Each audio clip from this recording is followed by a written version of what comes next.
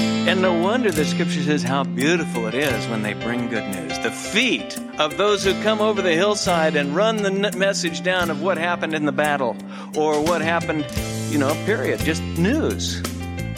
Now we have the good news, and we are to be heralds of not just the good news, the good news. We are to proclaim the word, and it's rightfully translated proclaim, announce, preach, and we're to do that. How are they going to hear if we don't proclaim? We must proclaim, and it involves public proclamation, and it also involves private proclamation. Not in the sense of in a corner, but just simply telling people the good news. Welcome to Downtown Bible Class with Pastor Scott Gilchrist.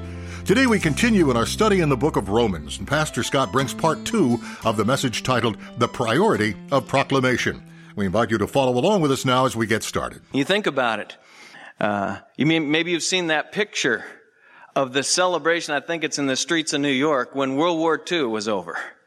And everybody was celebrating, and the news had come, and you hear stories during that time of those how they found out the news, and how it spread from person to person. Even in a day of mass media, there was people who didn't hear and people would tell, and some didn't hear and would still think the war was on until somebody brought them the good news. Well, we have the good news from God. God sent His Son. He didn't send His Son to judge the world, but to save the world. For God so loved the world that He gave His only begotten Son. That's good news. That's what we call glad tidings. And we're to proclaim it. We're to herald it. What's the most important thing that's ever happened to you? Personally. If you're a Christian, you're not talking about when you met your wife. Oh, that might be up there in the top 5, But you're not talking about the time you landed your career. If you really know Jesus Christ, immediately when I ask the question, what's the most important thing? You immediately go to the real issue. I found Jesus Christ. I remember when they told me, or I remember how often I rejected that until I did hear it. But you remember finding Christ. You remember Him finding you. You remember coming to know Jesus Christ. What's the most important thing you could do for any other person? It's obvious. It's obvious. That's the natural expression of the Christian life. You come to know God. You have your sins forgiven. You're not going to live for just another 20 years, not just another 50 years. You're going to live for eternity with Him.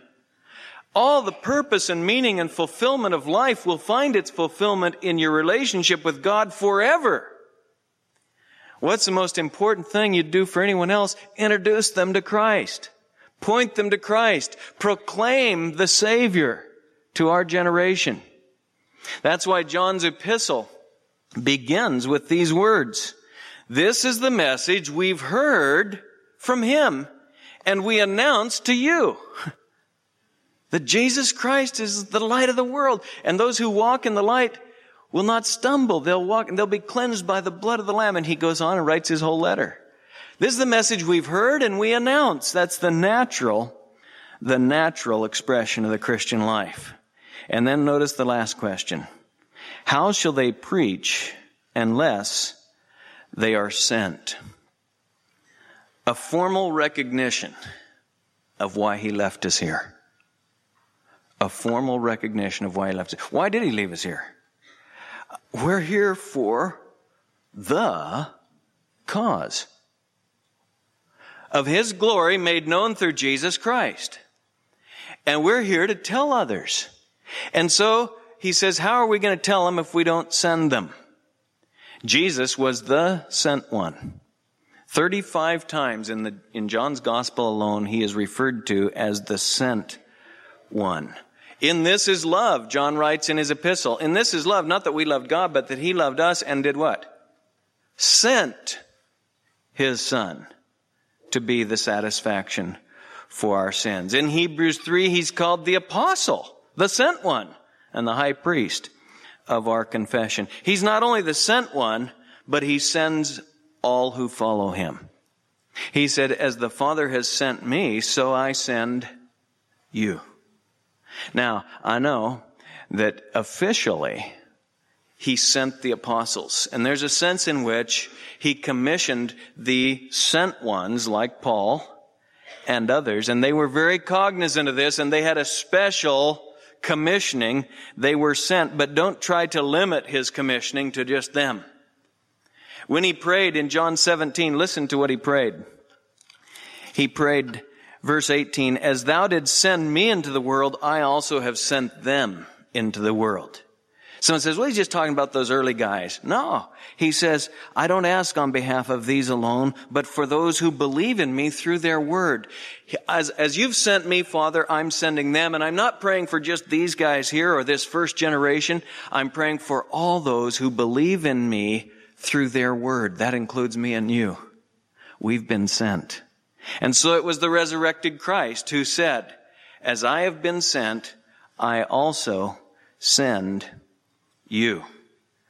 When he gathered his men together at the end, what did he tell them? He said, listen, all authority has been given to me in heaven and on earth. Go therefore, and as you're going, make disciples of all the nations, baptizing them in the name of the Father, the Son, and the Holy Spirit. And lo, I'm with you always, even to the end of the age. That's his last words in Matthew. You turn to Luke, and his last words are, I want this good news to go out, and I want forgiveness of sins proclaimed in my name to all the nations.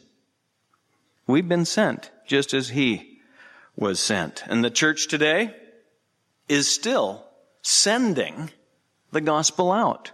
We're sending missionaries out. We're sending the gospel out any means we can.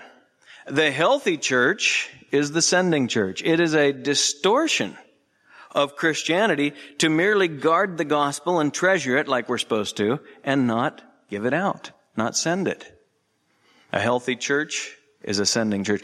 I wish I had it. Maybe I'll have it next time because I want us to read it. I want us to hear it. But we got an email from the Sposk Church, and it was such a joy to hear them as Don and Elizabeth, as they're headed for Africa, but Don was over there teaching the scripture to them, and they wrote back a warm letter of encouragement regarding Don, and they've put a box up in the church, Mission to Africa, and they were happy to report that more was given out of their poverty for Africa than for their own needs in their local church.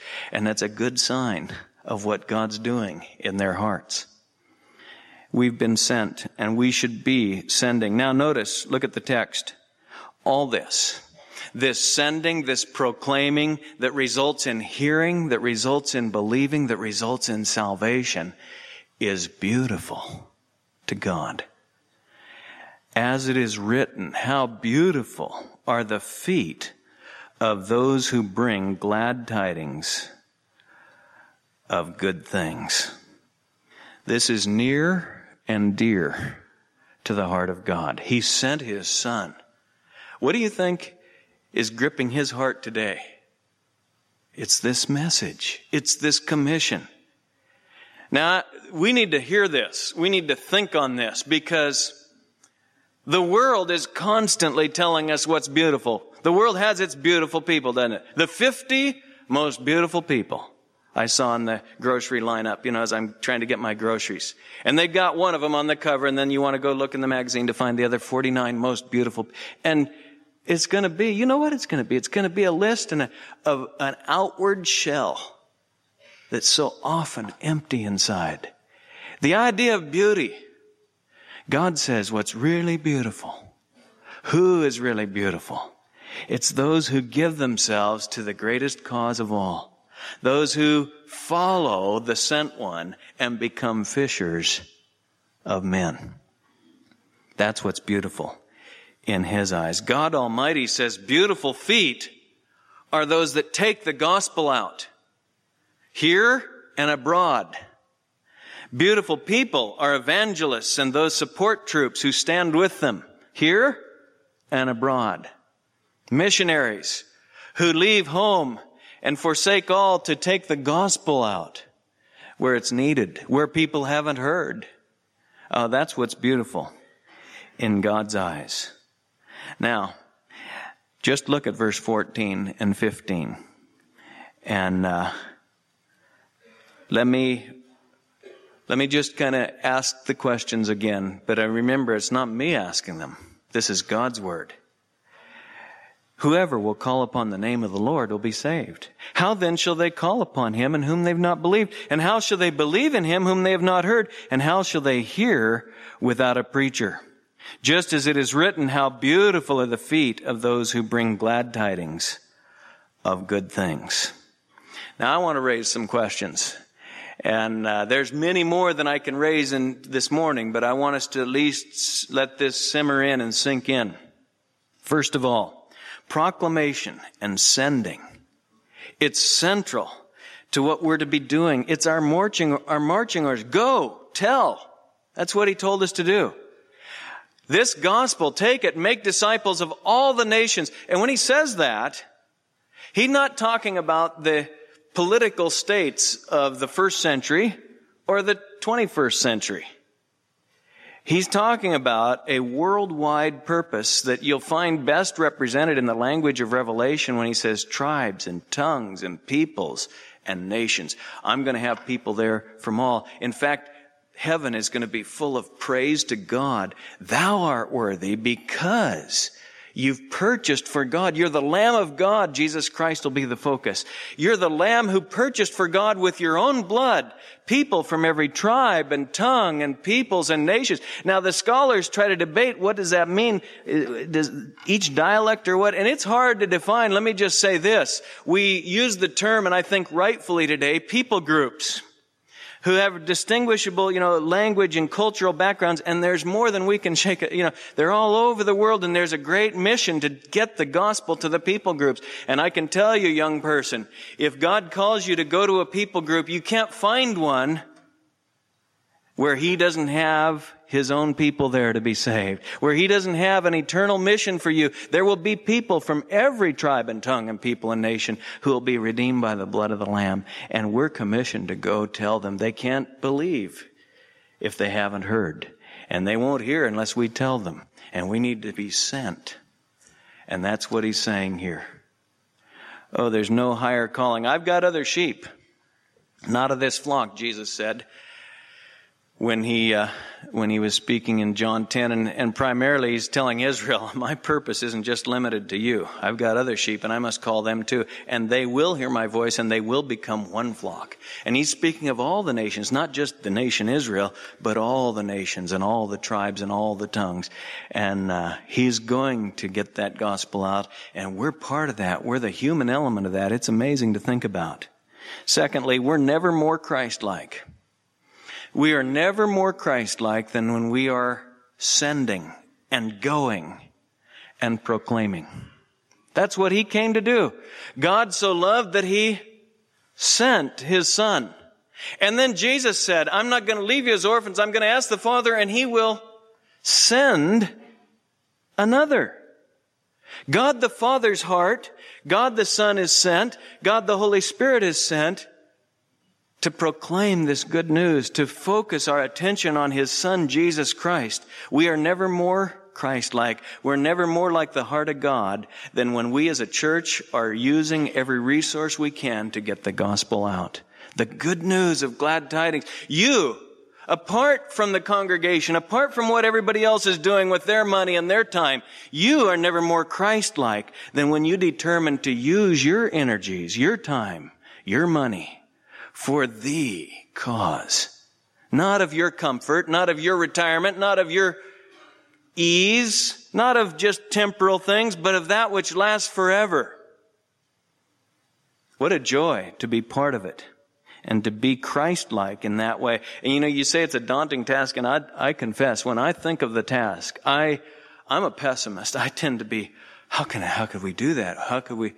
But he said, I'll be with you. Lo, I am with you always. And all authority has been given to me in heaven and on earth. This is God's eternal purpose he's accomplishing. Go, make disciples, and I'll be with you, even to the end of the age. We've got his assurance on it. And how many Christians, how many missionaries have found great comfort in clinging to that truth. When He calls us to things, He calls us to that which we can't do on our own. We can't change one heart.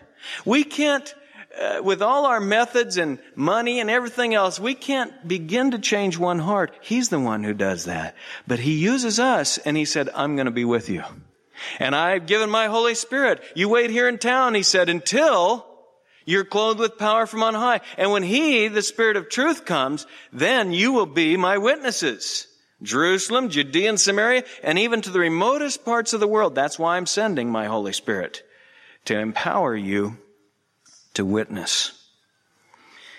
Third, and these aren't in any particular order, but these are things that flow from these questions in my heart and in my mind. Personal evangelism.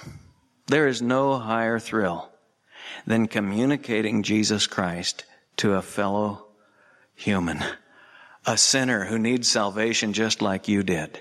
And as I said, the most important thing in your life is Christ. The most important thing you can do this week, this year, this lifetime, is to proclaim Jesus Christ. How are they going to hear if we don't tell them? And you say, well, I'm no evangelist. Listen, we can be involved in any number of ways. There is no thrill, I repeat it, like really communicating the gospel. And I was convinced for years of my Christian experience that that was for somebody else. I was too shy, and I turned into a bumbling, nervous wreck trying. But when I forced through that in obedience to His command, I found that God could even use me to communicate Christ to others. He's pleased to use weak vessels. He can use, in fact, that's the only kind He really can use, broken vessels. Ones who recognize that He's the power source. When's the last time you invited someone to just come with you and hear? That's how many of you came to Christ. Someone brought you here. And yet sometimes we don't even take the effort to say, why don't you come to church? I'll pick you up. So that they can hear the gospel and be saved. Bring them to the class. That's how so many of us would relate back and say, that's what it took. All it took was someone to bring me, come alongside. And I heard the gospel. I read it through this means or that means. Do whatever we can to bring people to the good tidings, the glad tidings. You know, every activity of the church, every activity of Christians should be tied to this ultimate cause. Now you say, ultimate cause? Yes, ultimate cause. You know, in Peter, he says, we've all received a special gift, and we're to employ it in serving one another. Whoever speaks, let him speak as it were the utterances of God. Whoever serves, let him serve as by the strength which God supplies, so that in all things God may be glorified through Jesus Christ. Yes, the chief end of man, the highest purpose is to bring glory to God through Jesus Christ. And nothing so glorifies God as the salvation of sinners. We're going to be on display as objects of His grace, trophies of His grace throughout eternity. And we have the privilege in everything we do. And I want to remind you of that. Everything we do should be tied to the commission He's given us. How are they going to hear if we don't tell them? It's not enough just to distribute the Bible. It's in every hotel room. That's great. That's good. But there's a lot of people who need to be asked, do you understand what you're reading? How could I unless somebody opens it up for me? Well, let me explain it to you. It's not enough just to translate the Scripture. Oh, I'm glad we're doing that. We need to do these things, but we need to go personally. And the emphasis here in Romans 10 is actually hearing it from the voice of those ambassadors that speak for Christ and open up the gospel. And there's no higher calling than to actually be involved in that. And everything we do from behind the scenes to upfront ministry should be tied to that commission, not just for this local area, but for the whole world. That's what God has called us to. You know, you can trace it right back even to very, very mundane things. He said, I want you to love each other. Why? Because by this, all men will know that you're my disciples. I want there to be unity. He prayed in John 17 twice for this love for one another, this unity that would be in the church so that the world might know that the Father sent the Son. Even a cup of cold water given in His name when you visit an orphan and widow in her distress. which is true and undefiled religion, the Scripture says, we do so, and God ties it to the commission so that the world might know that Jesus is my Son, that I sent him to die. They see the revolutionized lives, and they realize that this is the truth. And what shall I say when I think of missionary sending and giving and supporting and praying and communicating? We have a world in front of us. We have all these means, and Jesus said, look at the fields, they're white unto harvest. Oh, we should be sending. Some of you have gone short term. Some of you should. Some are ready to go long term, and they don't have the money. And the verse that comes to my mind, and it's been burdening me for several months now, is when he writes in Haggai, he says, is it time for you guys to have paneled houses while the house of God goes in disrepute? And the exiles had come back and they were busy paneling their houses and getting everything just perfect. And they were letting the work of God go to pot. And I look at us as a church and I think, why is anybody ready to go, eager to get to the field where they haven't heard and they don't have the finances? Oh, I pray that we would send them. That we would send them. Beautiful feet are those who bring the good news. We've got beautiful homes. You can make your home beautiful by using it for the gospel. You can make your shoes, your clothes, the things we always worried about being beautiful. We can make them beautiful in God's eyes by devoting them to the cause of the gospel. So it's not wrong to have a nice home. Just use it for Christ. But let's keep our priorities, and let's be sure that we're really, you can turn your cash, you can turn your stocks, you can turn your assets into beautiful assets if you'll finance the gospel with it. How beautiful it is in the sight of God. Whoever will call on the name of the Lord will be saved. No one will be saved without calling on the name of the Lord. How are they going to call on him they haven't believed? How are they going to believe in him when they haven't heard? How are they going to hear if we don't tell them? And we need to send the gospel out. We need to commission missions. We need to commission missionaries. We need to work and strategize and do all we can to get the gospel out. And we will never regret it. We will never look back with regret for wasting our money or our time or our energies on the cause. I'm afraid we will look back. And even some of us now look and think, what in the world have we been doing? If God is speaking to your heart, don't settle for living your little life for your little self. God gave his Son for you and me. He's commissioned us to take the good news, to herald it, to proclaim it to our generation.